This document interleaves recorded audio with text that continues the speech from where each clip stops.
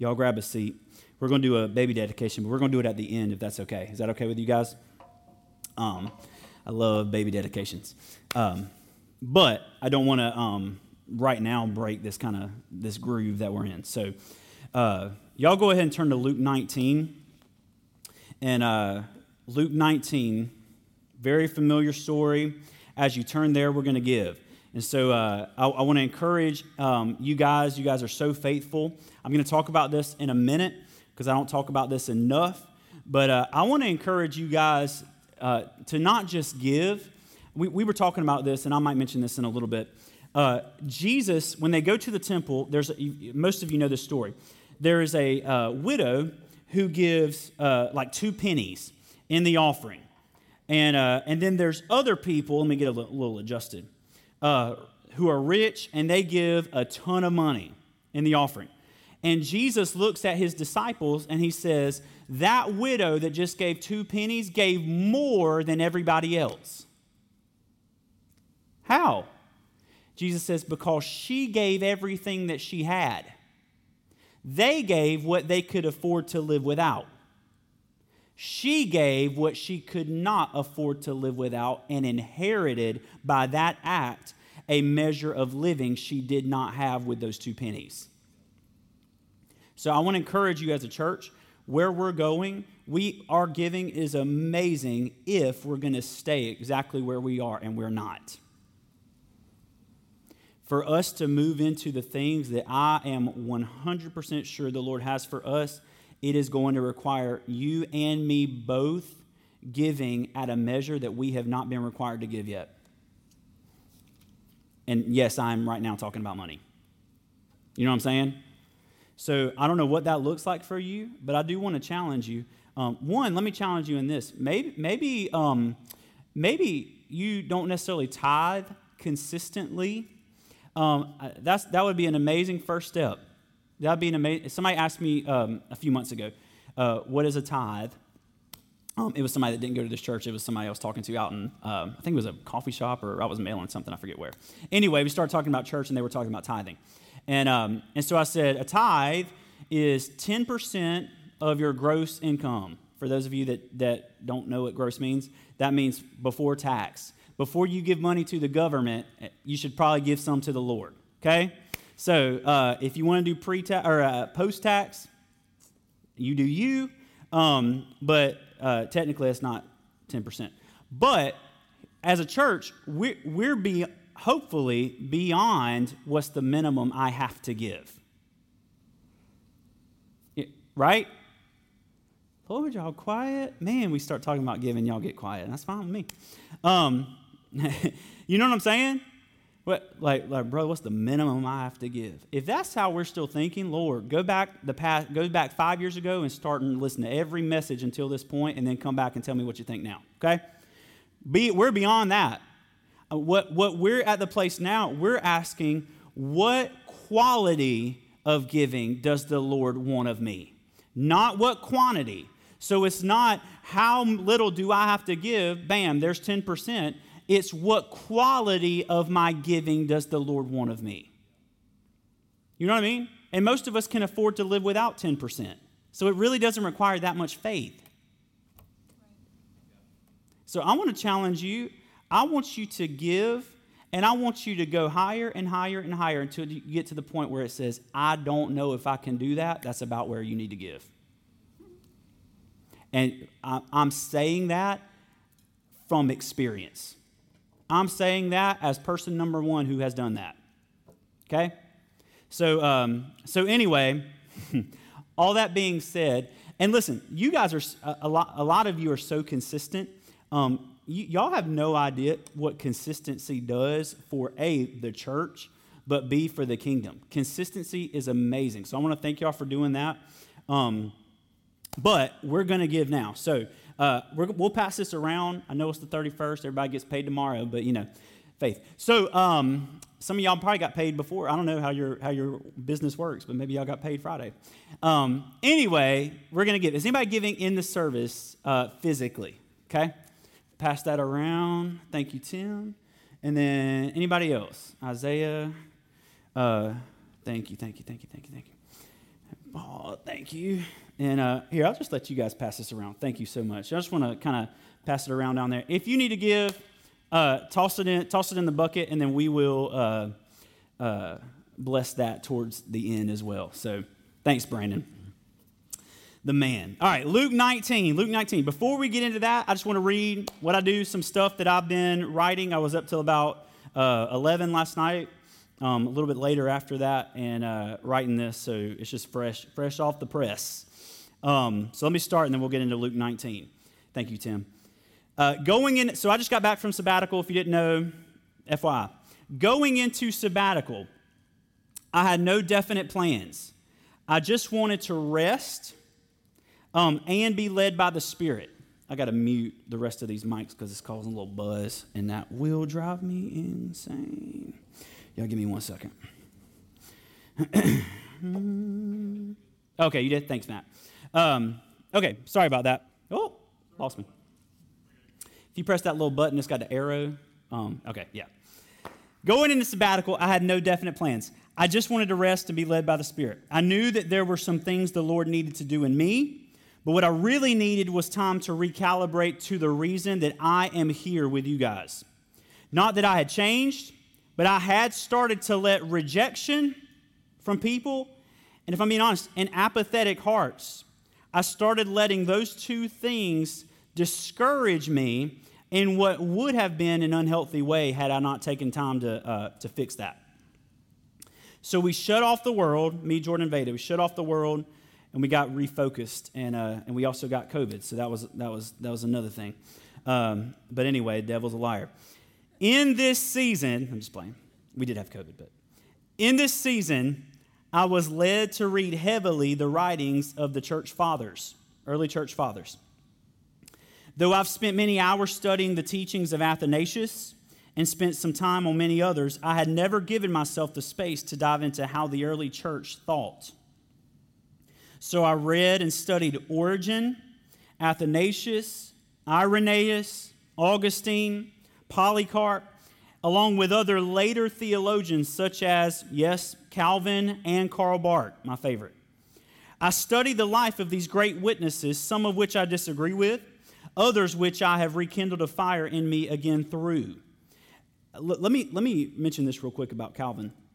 I need to apologize to the dead Calvin. John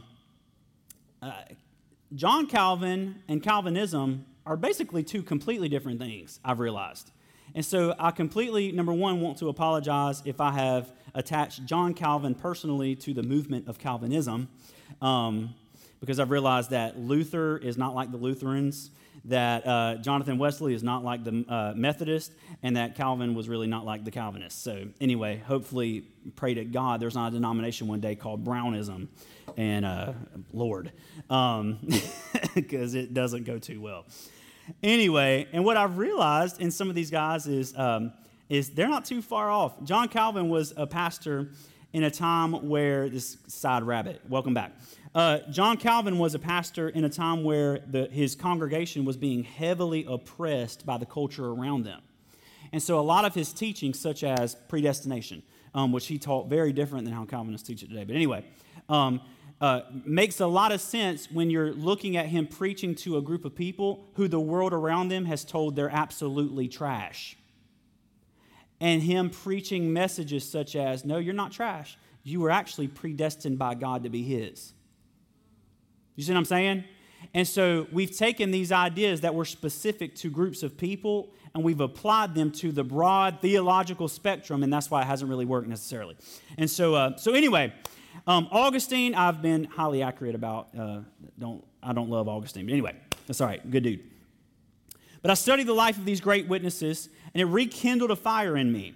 And in this, I have come to a few conclusions, which I will certainly unpack in the coming days. Okay, let me just talk about 4 of them real quick. Number 1 is that the Western world, which we are in, has a very flawed philosophy and therefore theology of atonement. And we've been talking about this for a year and a half, but it has absolutely been solidified in me over this month. We have a very flawed way of thinking about and therefore teaching about atonement. I'll talk about that on another day. Number 2, that much of the Western world has traded intellect for ecstasy because getting a goosebump is much easier than studying what and why you believe.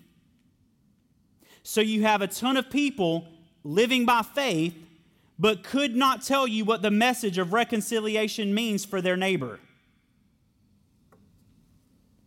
So, for example, we were in the mountains this past week, and there was we were staying in this treehouse cabin thing on Airbnb. Felt super hippie. Cool. It's not for me. The mountains are for me. The treehouse cabin thing with all the bugs are not for me. But anyway, but it was still fun, and definitely not for Jordan. She's not in here right now, but the bug thing is not for her either. Or Veda, actually, But anyway, so I walked down to the creek because right below where we were staying was a creek, and I'm just honestly staring. I'm kind of in prayer, mostly in thought, whatever. And I hear this voice come up behind me, scared the living daylights out of me first. But she walked up behind me, and she said, "You can use it if you want." And I said, "Huh?" This is about 85-year-old lady. She lived next door. She had lived there for, I think, 50 years, something like that, 40, 50 years. And anyway, so we just started talking, and I had my dream shirt on, so she was asking about church. Told her I was a pastor, And anyway, and so she started talking to me about the school board election that they had the day before. And which, of course, that's, as soon as they find out you're a pastor, game over, And, well, brother, we had a school board, and we were voting for, so-and-so, but she didn't win. Instead, somebody got in that's pro-abortion and pro-gay rights and all this other stuff, and she's, just talking about all this stuff. And in that process, she also invited me to her church Sunday, which was really sweet. She said, we're King James only. We don't water it down, blah, blah, blah, blah. And we don't wear those tight jeans and, all that stuff. And I was like, so essentially, I'm Satan. So, anyway, that's okay. But as we're talking, I'm having this conversation with her, and I'm not trying to prod or anything, but it's kind of more of a case study at this point for me. So I was like, so when you spoke to this school board lady that you don't agree with, how did you explain that to her?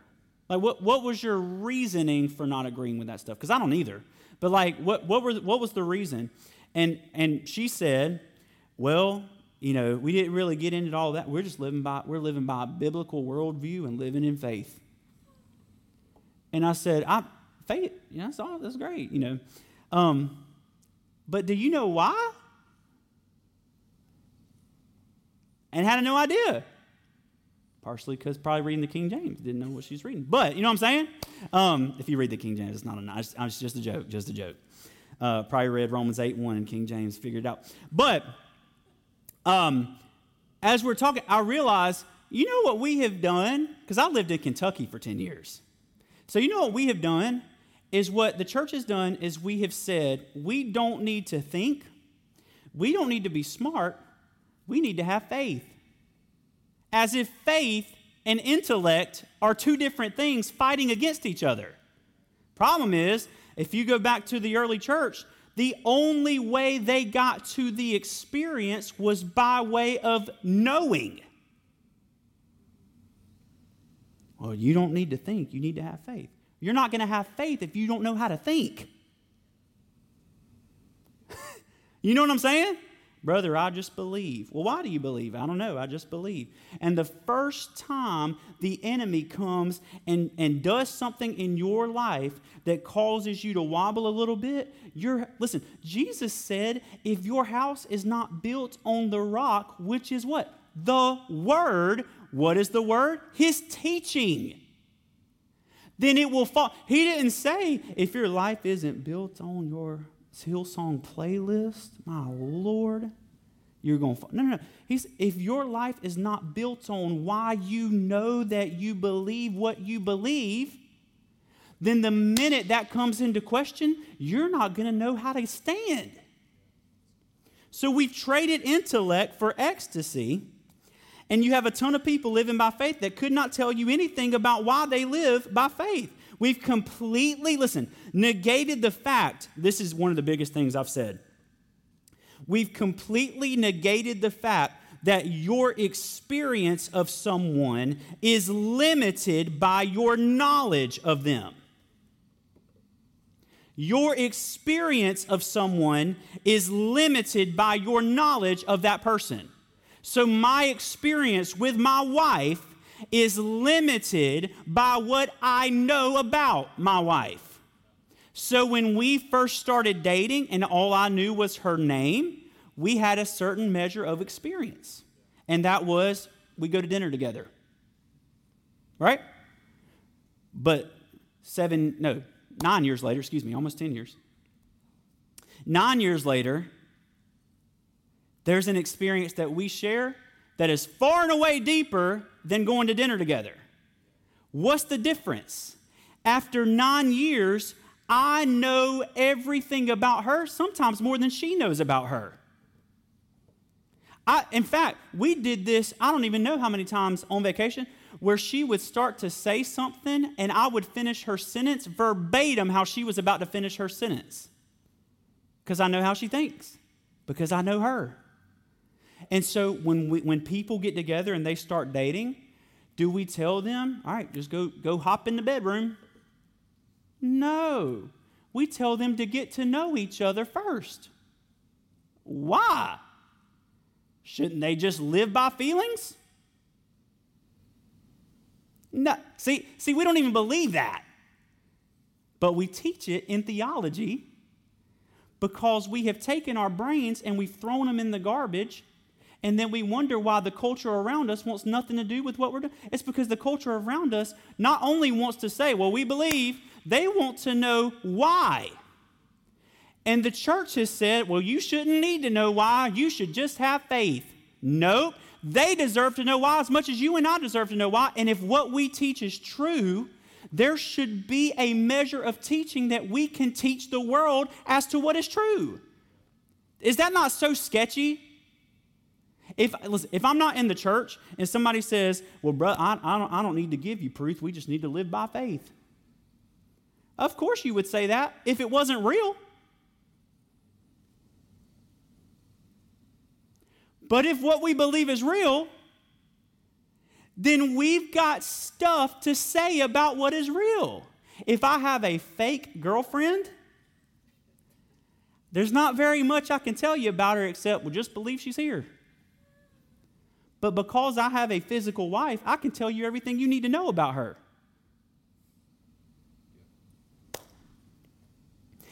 And even as see, everything I'm saying right now, everything I'm saying in the early church wouldn't even need to be talked about. However, this tells you how far we've gone from the early church.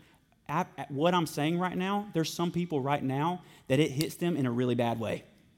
That tells you how far we've gone. Unbelievable. But we're getting back. All right. We were designed to have the experience and the knowledge. And I do not believe you can have one without the other. I do not believe that you can experience God without a knowledge of who God is and vice versa. I don't believe you can experience God and not learn who He is. And I also don't believe you can't learn who He is and also experience Him.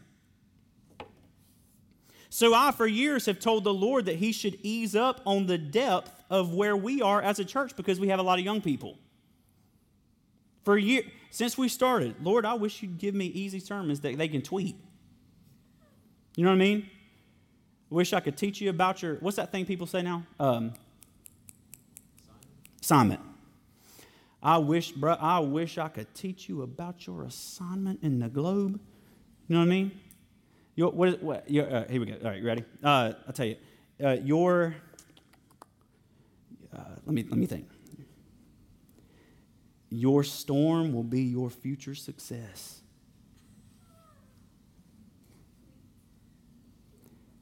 Your rejection is your preparation. What does that mean? You know what I'm saying? Praise God. That's amazing. Didn't read any verses this week, but that's what we love that stuff. We love it because it doesn't require us to do anything up here.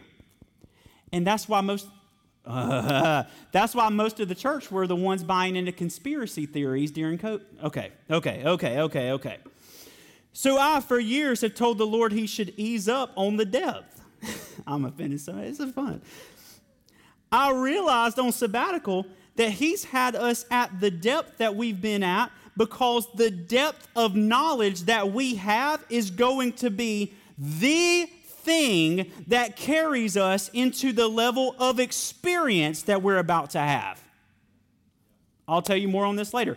What happens when what Paul said, no eye has seen, no ear has heard, and no mind has comprehended what the Lord has planned for those who love him? What happens when that happens? What happens when the Lord does something that you and I and no one else has ever seen, ever heard, or ever even thought about? Do you know the implications of this? No eye has seen. That means you're not going to be able to go into Acts and say, well, Peter saw this, so I know exactly how to respond. No eye has seen. Okay? So we love these verses. But what happens when no eye has seen, no ear has heard, and no mind has comprehended actually happens? Either we have a depth of understanding about who God is that makes that fit, or we have no clue who God is. We're limited to what we read in the book, which is a great book. I love it. It's from the Lord. But we're limited to this. And when we're limited to this, all we can ever see is what eye has seen. And what ear has heard and what mind has thought about. I'm not wanting to do what Peter did. I want to do greater than what Peter did. I don't want to do, Jesus said that. All who believe in me will do the works I do and what? Greater. That means we are called to do things that even Christ himself did not do. Not because he couldn't, but because he restrained himself to release a glory on the latter house that's greater than the glory on the former house. Right? Jesus could have. He had all the power on earth to walk the earth and say, poof, everyone in history healed. He had all authority to do that, but he didn't. Why? Because there is a glory that you and I are designed to walk in that Jesus restrained himself in order to release on you and I. And we're never going to walk in it if all we are limited to is what eye has seen. And the only way we're going to allow ourselves the privilege, the grace, the dare to see what no eye has seen is if we know the one releasing what no eye has seen. And the only way we know is through what we are taught that leads to our experience. And that's why teaching is imperative in the church. In the 1600s, for example, if you're sitting in any church in the country, most of the churches back then, there was not a big separation of church and state. So most of the churches around the 1600s were city-run churches. So, for example, the city of Columbia, which didn't exist in the 1600s, I don't believe, but maybe it did. I don't think it did. But anyway, this is just an example. The city of Columbia leaders would come together and they would say, we're going to establish a church on that corner, and this person's going to be the appointed pastor. And Columbia would have one church everybody came to as the body of the church in Columbia, right? Then the Enlightenment period, God bless us, happened. And when that happened, there was a separation of church and state. And when that happened, we put God in a distant heaven. We put the goal of life going to a distant heaven because of the Greek philosopher Plato that will not let us go, or we won't let go. And when that happened, there was this separation that allowed any Jim Bob anywhere to say, we're going to go plant a church, which is great in some senses and has destroyed us in other senses. Because if there's one church, when you get offended, there's nowhere else to go. So you have to reconcile with people. When there's 1,000 churches and you get offended, you just go start your own thing and do something else. Right? Welcome to Church in America. This is who we are. This is what we've created. And that's why we're so focused on escaping, because we don't believe this can ever be redeemed, because we haven't sat still long enough to see anything be redeemed. For this to be redeemed, it's going to require you and I to get so rooted that no measure of offense could ever sway us.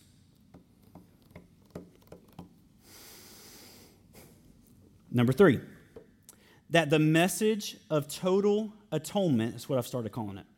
The message of total atonement is actually written on the heart of every human being.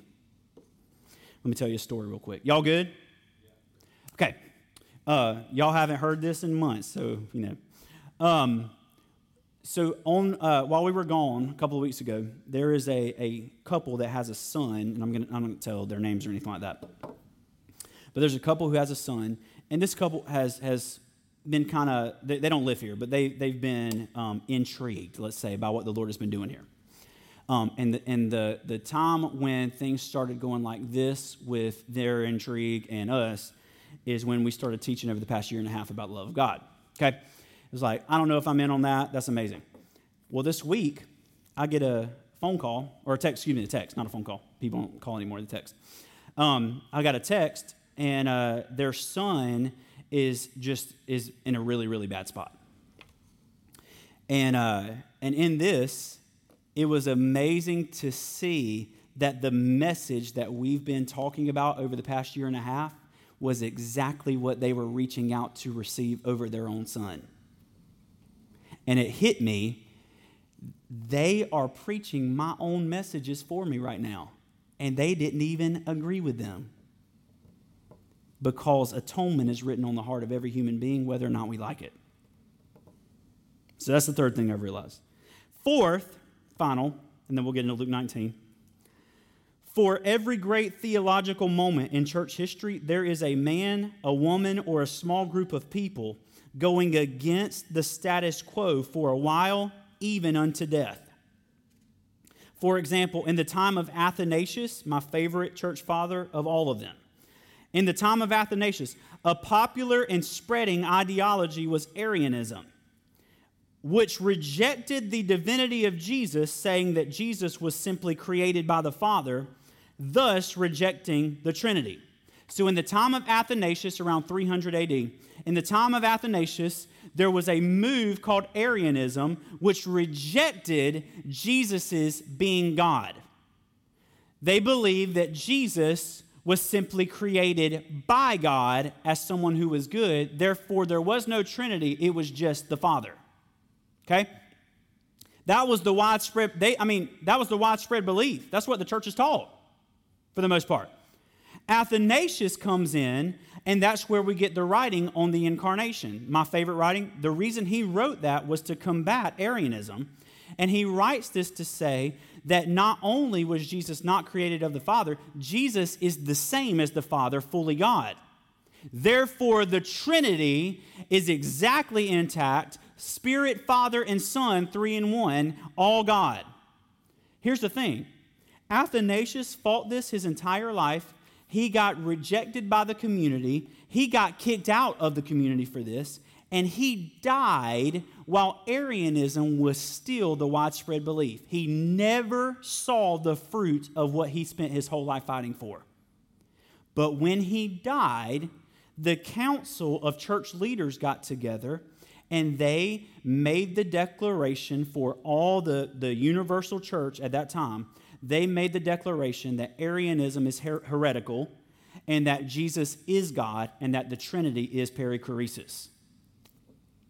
Athanasius never saw it. So he fought for something that went against the status quo his entire life and never saw fruit from it, but the next generation did. And you and I are in here today because of his decision.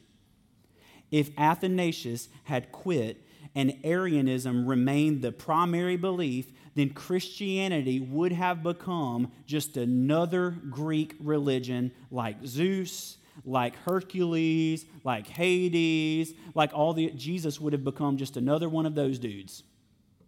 You and I would not be here today had it not been for Athanasius. You know what I'm saying? And do you see the difference? It's like we'll bail on something if it gets uncomfortable. And we're here today because of people saying, I'll give my life if that's what it takes, even if I don't see it. That's the church. The church was built, and I forget who quote. Man, I wish I had the guy who said this. The church is built on the blood of the martyrs. One of my favorite quotes, and I can't remember who said it, that the church is built on the blood of the martyrs. What does that mean? Is that you and I are here today because of a group of people that were willing to go to death for what they believed. You and I will bail on what we believe if we get offended. You know what I'm saying? Where's the amens? You know what I'm saying? Yeah, it's okay.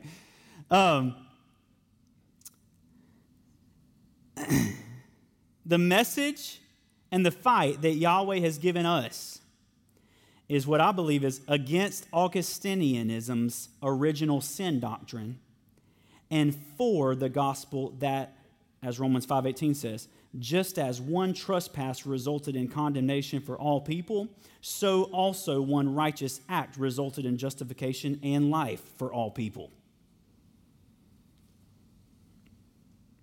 You were not born into sin. You are not separated from God, and you are not innately evil. And I just went against 99% of the church. You were not born into sin. You are not separated from God, and you are not innately evil. That is nowhere in the Bible. Neither of those. You were born into Christ. You were born at one with God, and you are innately good. I will champion what future generations after us will know as original goodness. Right now, the doctrine that runs the church is original sin. In 100 years, if I have anything to say about it, the doctrine that will run the church is the doctrine of original goodness. You don't start at Genesis 3, you start at Genesis 1. Before anything fell, it was labeled permanently as good. So, man. All right, y'all good? Y'all good? I got it. So, where did we get the doctrine of original sin from? Our brother Augustine. Bless him. So, Augustine didn't know Greek. St. Augustine did not know Greek. Okay? The New Testament was written in Greek. Augustine had a Latin version of the Bible. Latin and Greek, just like English and Greek, are very different languages. Okay? As Augustine hits Romans 5, thank you, N.T. Wright, for what I'm about to say. It's totally stole from him. But if N.T. Wright said it, it's right. His last name is Wright, you know. So anyway, spelled differently, but anyway, that was a little joke.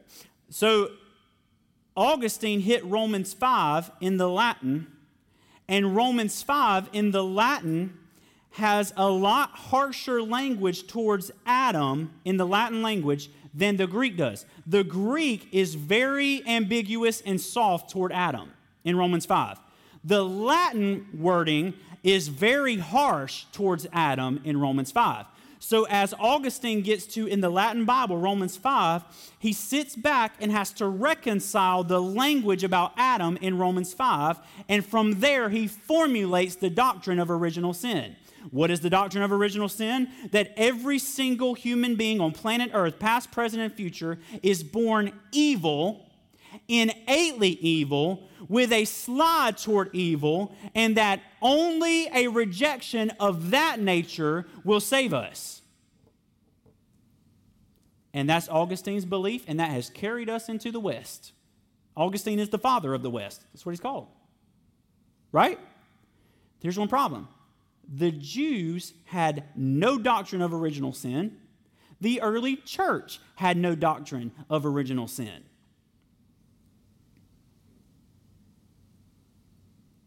So we've based the message of salvation on a doctrine from someone who didn't even know the original language that the New Testament was written in. And I'm here today to tell you, the doctrine of original sin is wrong. How can you say that? Because I got Greek. No, yeah. You know what I'm saying? This doctrine is about original goodness. Jesus could not save the human race had it not originally been good. I'm going to prove this to you in the next coming weeks. It's taken everything in me to not prove it to you right now. God had to rearrange the entire... Everything had to be created through the Word. In the beginning, God created the heavens and the earth, right? Well, John 1 takes it a step further and says all things were created through the Word.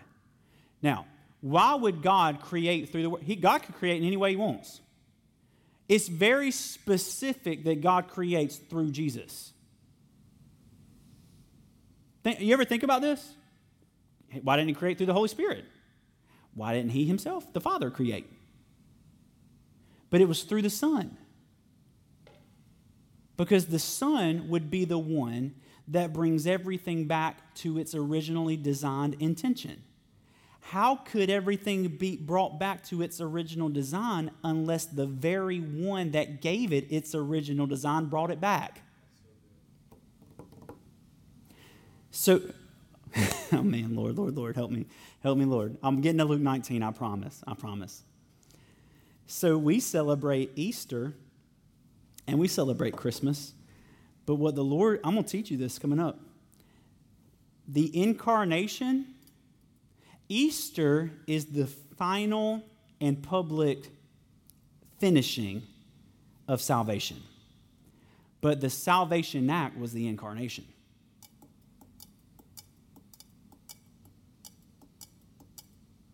Because what is salvation?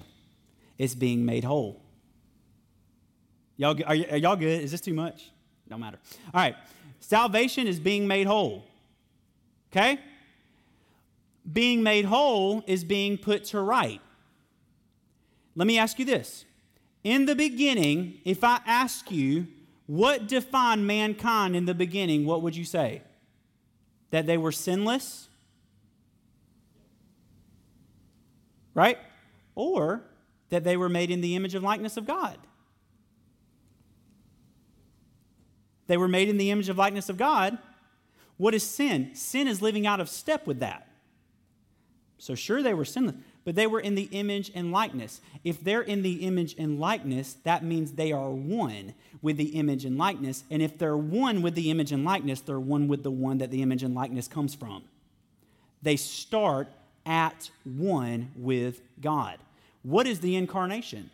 When God becomes man. In one body, God and man resides as one. So when that baby takes its first breath in the arms of Mary, salvation begins to do its work. Because salvation is bringing you back to originality. The cross was the finishing of that which kept you from originality. The incarnation was the act that brought you back to originality. I'm going to teach this later. Okay. I could go on and I'll unpack all of this in the days ahead. However, I have a fire in my bones that is hotter and higher and brighter than ever before, and what lies ahead is going to be considered the new reformation of the West. Thus will shake the globe if we say yes to our role in it. So I've got a title for the message, and then I've only got a couple more pages. I saved the best for last. The title of today's message is You Consume What You Sow. You consume what you sow. Let me read Luke 19. Told you I was getting there. Jesus entered Jericho. That's big. Remember that. And was passing through. A man was there by the name of Zacchaeus. He was a chief tax collector and was wealthy. He wanted to see who Jesus was, but because he was short, he could not see over the crowd. So he ran ahead and climbed a sycamore fig tree to see him, since Jesus was coming that way. Did y'all sing the song in kids, VBS? Yeah. Zacchaeus was a wee little man. All right. Poor Zacchaeus, all we know is a wee little man. When Jesus reached the spot, he looked up and said to him, Zacchaeus, come down immediately. I must stay at your house today. So he came down at once and welcomed him gladly. All the people saw this and began to mutter, he has gone to be the guest of a sinner. But Zacchaeus stood up and said to the Lord, look, Lord, here and now I give half of my possessions to the poor, and if I have cheated anybody out of anything, I will pay back 4 times the amount. And he's probably saying that in response to hearing what the crowd is muttering. Verse 9, Jesus said to him, today, listen to this, today, salvation has come to this house, because this man too is a son of Abraham. Listen, for the Son of Man came to seek and to save that which was lost. If you have an NIV, it says, for the Son of Man came to seek and to save the lost. There's a huge little thing there that they slid in there, and I caught them. That is not what the original says. Caught. Yeah, that's not what the original says. It does not say, for the Son of Man came to seek and to save the lost.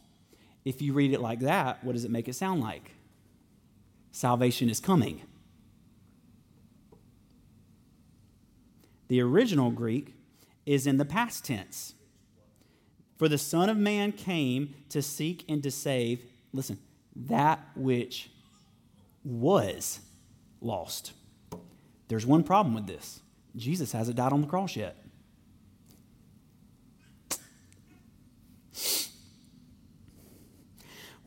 Verse 11. While they were listening to this, he went on to tell them. So this is all happening in the same story, a parable.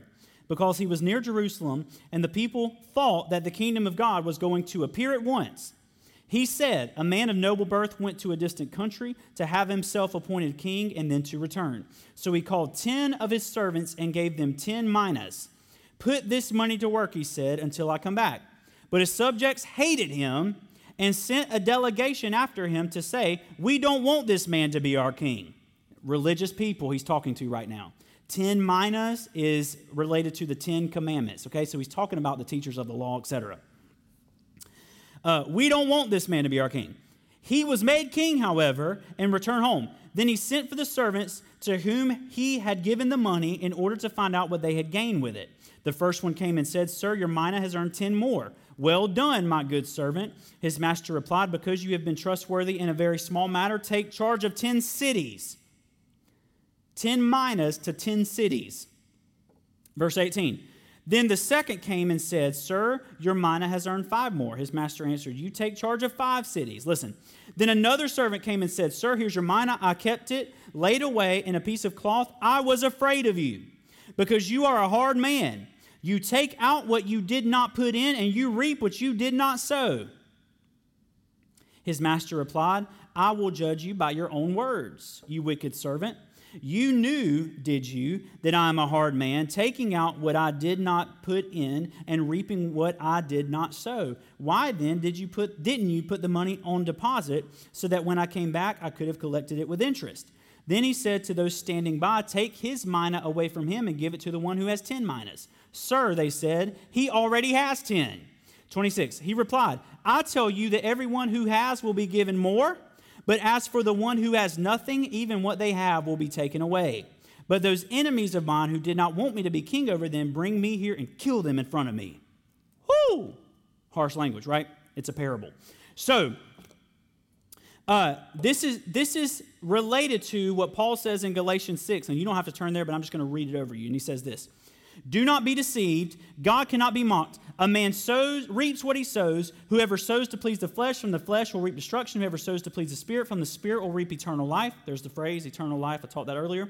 Verse 9, so let us not become weary in doing good, for at the proper time we will reap a harvest if we do not give up. Therefore, as we have opportunity, let us do good to all people, especially those who belong to the family of believers.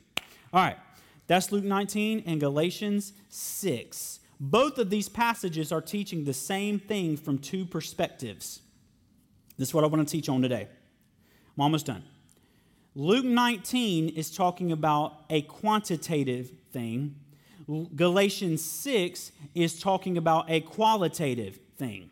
Luke is speaking to the law of reciprocity. That's what it's called. The law of reciprocity says that when we give to God, He responds by giving us greater than what we gave.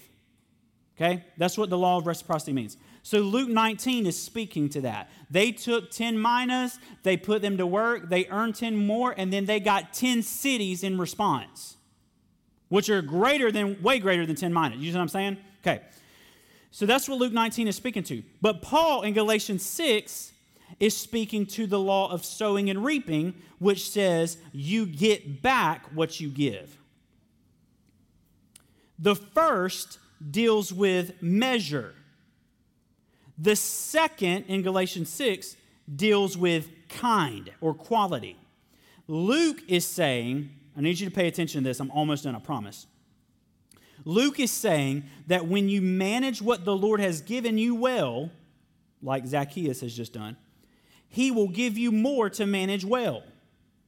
Paul is saying when you manage why God has given to you well, he will give you more of the substance that you stewarded with, which is, in this case, good. So Luke is teaching or writing about a law that when you give, more will be given to you. Paul is writing about when you sow in a certain quality, it is through that very quality that you will receive back from God. So, another way of saying this is elsewhere when it says, the measure that you use, it shall be measured unto you. It's not saying if you give 10%, God will give 10%.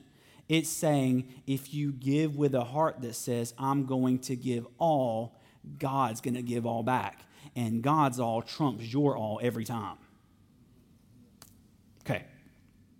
So why am I teaching this? Because in order to operate in either of those laws, it requires us to first be given authority to do so. For us, that example has been laid out over the last year and a half. If salvation is something that happens when you do something, the whole purpose of salvation has to be heaven, because this life is all about attaining authority, or that salvation, over your life, and then the next life will be about leveraging or living in that salvation. And that's why we believe everyone is sinners, the cross was exclusively for sin, and that the goal of life is to fly away to heaven. Okay? Are y'all good? But if salvation was attained and imputed to mankind in the incarnation, teaching coming soon, then you and I start with that authority, never having to attain it because salvation was always His to win and give, not ours to attain. That was major. Then this life here and now is about leveraging and living in salvation that we were born into, original goodness, and heaven is simply the prophetic blueprint for the creation. That's why in Luke 19 it says this, today salvation has come to this house because this man too is a son of Abraham. For the Son of Man came to seek and to save that which was lost. If something was lost, what does that mean? It's no longer lost. If salvation has come to the house before anything has happened at the cross, what does that mean? That wholeness is found in the incarnation. This is what the Lord is really taking us. That we have made salvation a cross issue, and the cross is extremely important, but salvation is an incarnation issue. The cross is the fulfillment and the finishing act of what takes place in the incarnation. So the cross is extremely important. It is finished. Cross is extremely important. But the incarnation is what you and I have not really thought that much about in our lives as people who follow Jesus. If we're being honest, at Christmas, sure, the Word became flesh. You will have a baby. He will be the Son of the Most High God. At Christmas, we think that, right? The rest of the year, we don't really think about the incarnation. We think a lot about the cross, which we should, not saying we shouldn't. But if we could find our salvation in the incarnation, then the cross would actually have its rightful meaning in our lives as well. We've made the cross something it wasn't designed to be because we don't know what the incarnation was designed to be. So we'll say that the cross was God killing His Son to forgive us of our sins because He can't forgive unless He kills. How do you know that? Well, brother, the Old Testament. Origen's got some amazing teaching about the Old Testament that I'm going to release someday soon. Not today. But if the incarnation was God's announcement of what he thinks about sin, then the cross was where we punched every ounce of sin's power into Jesus so that he could finish it once and for all. If the incarnation is us about being brought back to rights, then the thing which knocked us out of being right is put to death on the cross. Can I help? Please help me, okay? The incarnation is you being brought back to your original design. The cross is about that which knocked you out of your original design being put to death once and for all.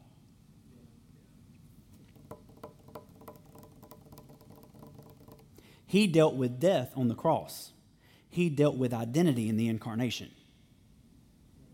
You were knocked out of your identity by way of death. So he brought you back to the beginning, and then he took an axe to the tree of knowledge of good and evil on the cross and said, never again, it's finished. Well, brother, I don't know about that. That's because we've been taught 2020 Western theology. All right.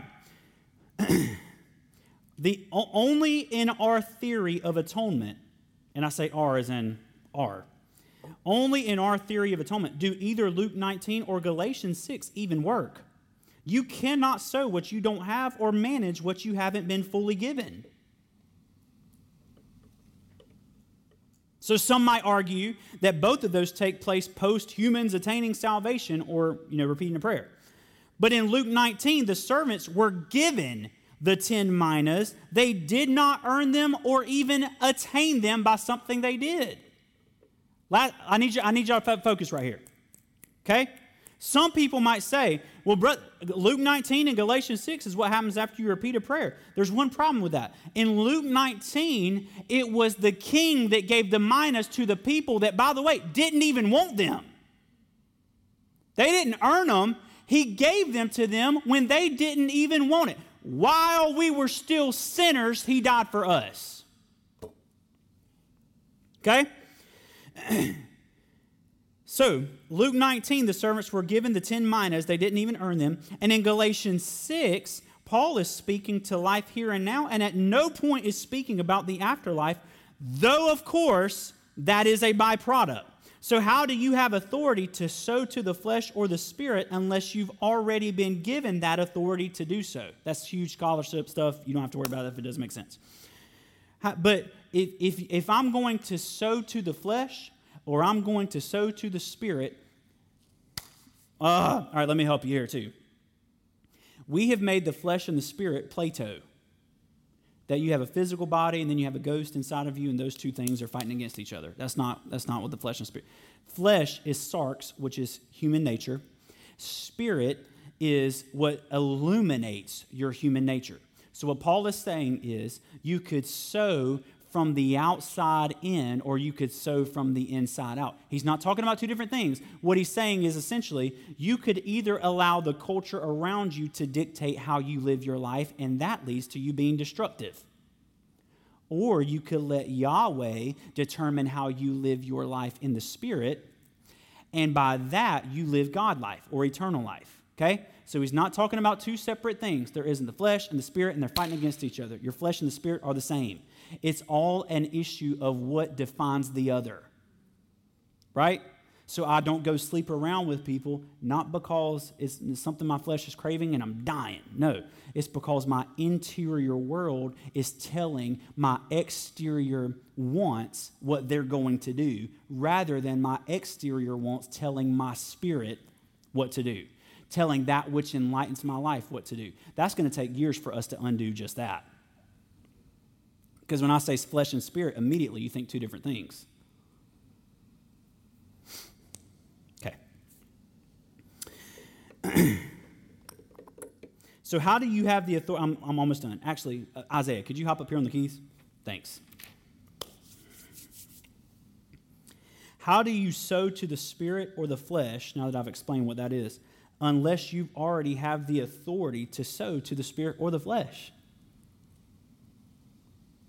So what Luke 19 and Galatians 6 is speaking to is how we steward what we've been given, not how we attain what we don't have.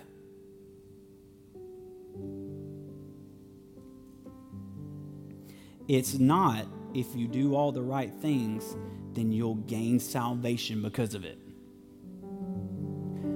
It's because salvation has been imputed to you by way of Jesus. Because of that, how are you going to steward that reality? So everything, your works matter. They just don't matter in the way that we've been told they matter. What you do absolutely matters, because what you do determines how you live in what you are. It does not determine what you are, but it does determine how much you live in what you are. So if you are in Christ, but you are living your life like you don't have a clue who you are, then suddenly you're living destructive. Doesn't change the fact that you're in Christ. It changes the fact that you're living like you're a slave when you're a king. You see what I'm saying? This is all review stuff. But what Jesus is introducing, the Son of Man came to seek and save that which was lost. And then he goes into a parable about stewarding what's been given to you. Do you see this? So everything that we do is a stewardship issue. And if we will steward what we have been given effectively, we'll find ourselves governing the globe in the kingdom. Therefore, what we experience in the kingdom invading our church, our lives, and our city is directly a result of how we manage and sow what has been given to us, which is our new, old gospel. Most of managing, listen, and sowing has to do with what you're willing to first lay down. Most of managing and stewarding and sowing first has to do with what you're willing to lay down. Because like I said earlier, you can't pick up stuff if your hands are full with the wrong stuff.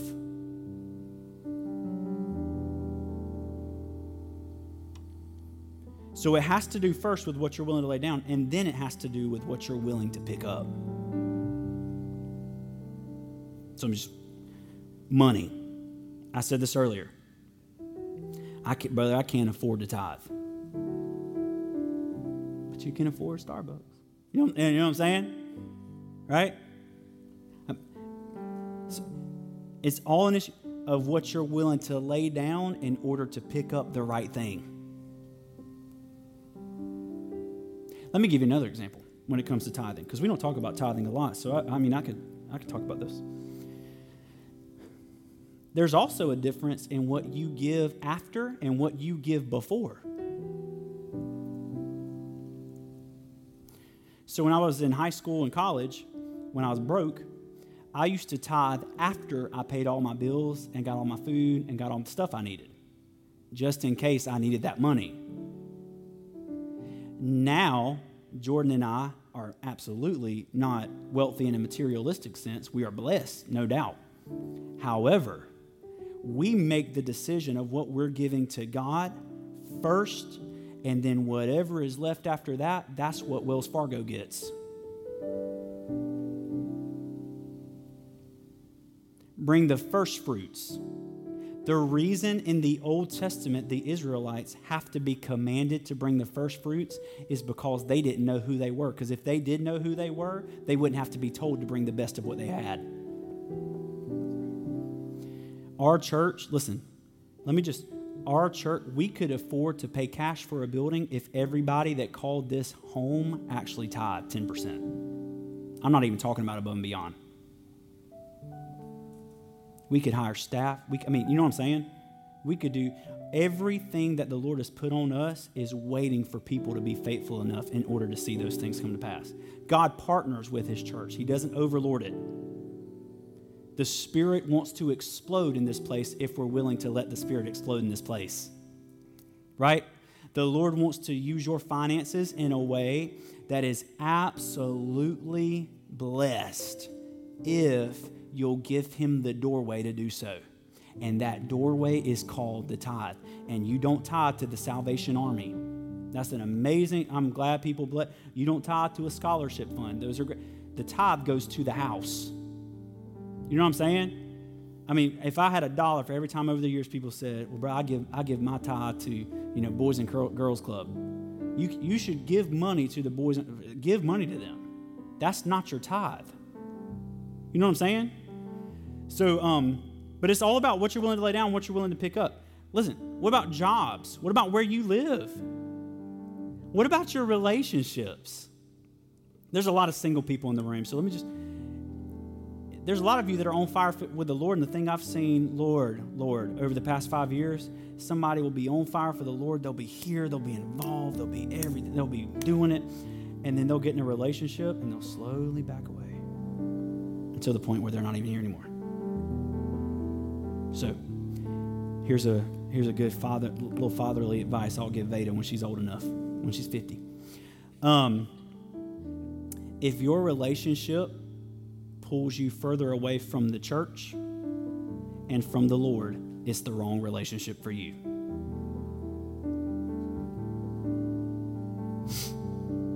Well, he just loves the Lord, then he will bring you to church. Let me give you a part B to this. While I've just offended everybody today. If you get in a relationship that causes you to settle for a lesser measure of church, even if you're present, it's the wrong relationship for you. It's a lie. What about your time? If you got on your phone, and again, this isn't about what earns your identity. This is about what are you doing with your identity. You see what I'm saying? Your time. How are you on Facebook and Instagram more than you are with the Lord? Are you giving your time to events and programs and things that cause you to have to lay down the things of the Lord in order to do them? That's horrible stewardship of your time, including ministry. I can be doing ministry day in and day out and be laying down my relationship with the Lord in the process of doing ministry. So, you see what I'm saying? Your involvement. Some of you have stayed on the fringes long enough. It's time to step in. Some of you have stayed on the fringes for years, for months, for years. It's time to step in and pick up what you were designed to pick up. I hate priorities, but if we're going to do the priority thing in our culture, your priorities. What's most important to you? Because people will go around and say, brother, I'm all about the one thing, and they're really all about 12 things, and none of them are actually the right one thing. You know what I mean? You can say all you want. Jesus said you'll know a tree by its fruit, not by what it says, by its fruit. So what are your priorities? How's your serving? Like, there's a lot of you, we need what the Lord has put in you in this house. We need that, and that has been put aside because you don't want to take one more step in. We need that. What about your studying? Do you just open the Bible, read the verse, or do you open your app and read the verse of the day? Like, I got mine in. Lord, thank you for another day. Amen. Move on to work. Listen, you'll be accepted. You'll be in Christ. You'll float away to heaven. Well, you won't float, but you know what I'm saying? That we're beyond that. We're way beyond that. You're the righteousness of God in Christ Jesus. You are one with the Messiah. You are the bride of God. And the Israelites squandered that. We will not squander that. The Israelites said, we want rules. I don't want rules. I want covenant. I want him to stare at me so long that every piece on the inside of me that doesn't look like him begins to melt. Listen, I'm almost done. What about community? Because it's easy in our culture to stay arm's length with the church. I'm here, but are you here? What about Tuesdays? Tuesdays are, I think, the most important thing we do. Man, I'm tired. I'll catch it next time. Athanasius was tired too when he was on the run. Thank God he didn't stop. I'm tired. Wait till you have a kid. What about, listen, when's the last time any of us invited anybody to come to church? You know what I'm saying? Like, we used to do that in the day because we didn't want to evangelize to anybody. We didn't want to tell anybody about Jesus, so we invited them to church so the pastor could tell them about Jesus. We're beyond that. But once you tell them about Jesus, do they know that there is a place that will tell them exactly who they are without judging them by what they have done? Because most people in our city don't know that. Last two. What about evangelizing? When's the last time you just told somebody about Jesus? You know what I mean? Like, when is I tell people about Jordan all the time because I love Jordan. She is awesome. You know what I'm saying? So I talk about Jordan, and I talk about Veda all the time. You know? And if you get around me long enough, I'll talk your ear off about Jesus too. You know what I'm saying? But it's like, man, it's not like, all right, I led 3 people to the Lord. I don't care if you lead 1 person to the Lord the rest of your life. That's not what I'm talking about. If he's lifted up, he'll draw everybody unto him himself. You know what I'm saying? You don't got to tell people the 5 different rules of how to be saved or give them a gospel. Please don't give them a gospel tract. I discourage you to do that. I'd rather you just leave them alone. You know what I'm saying? And then here's the last one. Do you and I have a willingness to be fathered? Like, do you and I have a willingness to say, if I'm going to be all that I'm going to be, I've got to realize that the Lord gave gifts to the church, and those gifts are pastors, teachers, evangelists, prophets, and apostles. And he gave those to the church so that the church would come into the full and perfect knowledge of the Son of God. So I'm going to say a prayer, and then we're going to do a baby dedication for little old Judah. Well, not little anymore. He's grown so much, it's not even funny. But before we do that, I'm going to pray. I want you to bow your heads with me. Close your eyes.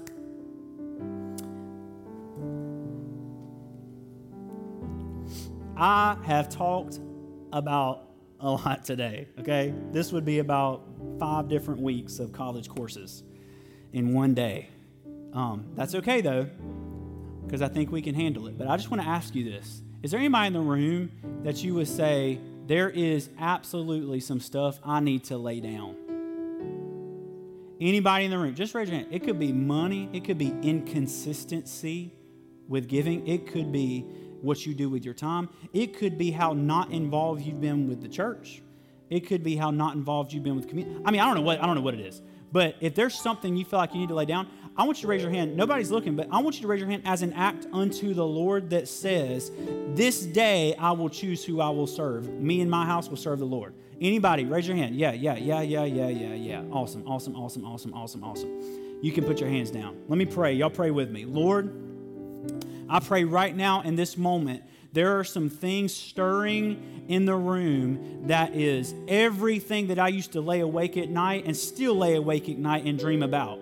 And that is us having the freedom to go into territories in the kingdom that no one has ever been. 2 roads diverged in a wood, and I chose the one less traveled by, and that has made all the difference.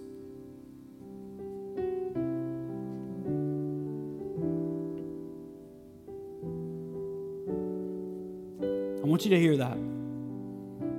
I don't even know if Robert Frost knew anything about Jesus, but this is absolutely of the Lord. 2 roads diverged in a wood, and I chose the one less traveled by, and that has made all the difference. Some of you, if not all of you in the room, are standing at the crossroads where the roads diverge and there's one path that everybody else goes down. Your culture tells you that it's all about your career. It's all about what you do for a living. It's all about how many degrees you get in order to do the thing that everybody thinks you should do for a living. It's all about how much money you make. It's all about how many kids you have. It's all about security and safety and retirement. You don't need to do that thing that you dream about because that's not going to make you any money. You need to get you into a good business instead. And I'm here to tell you, 2 roads diverge in a wood. And you choosing the one that no one else travels by is going to make all the difference. And that's what we're called to lay down. Every hand that was raised was just about everybody. Every hand that was raised represents something that we need to lay down in order to take up a life that no eye has actually seen. So I pray over this group of people. I pray over the ones that are out of town today. Lord, I pray over anybody watching this online from all over the state, country, wherever they're watching this from and listening to this later. I pray that what you're doing in the globe right now, that I believe is starting in Colombia and a few other predominant places in America and across the globe, what you're doing is you're bringing us back to the path. You're taking us by the hand and leading us off the broad way and taking us to the narrow one.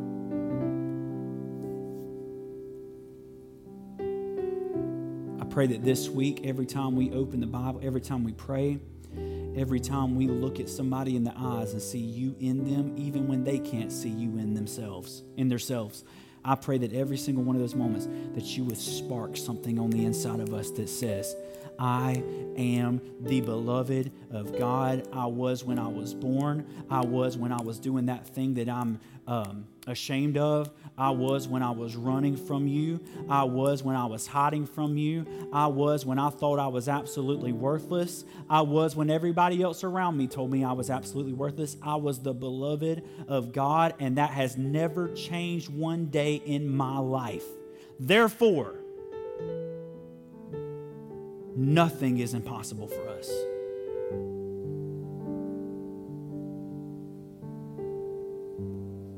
So Yahweh, we honor you and love you in this place. I'm so thankful to be back with this family. I feel like I can breathe, like I haven't breathed in a while. It's in your name that we pray. Amen.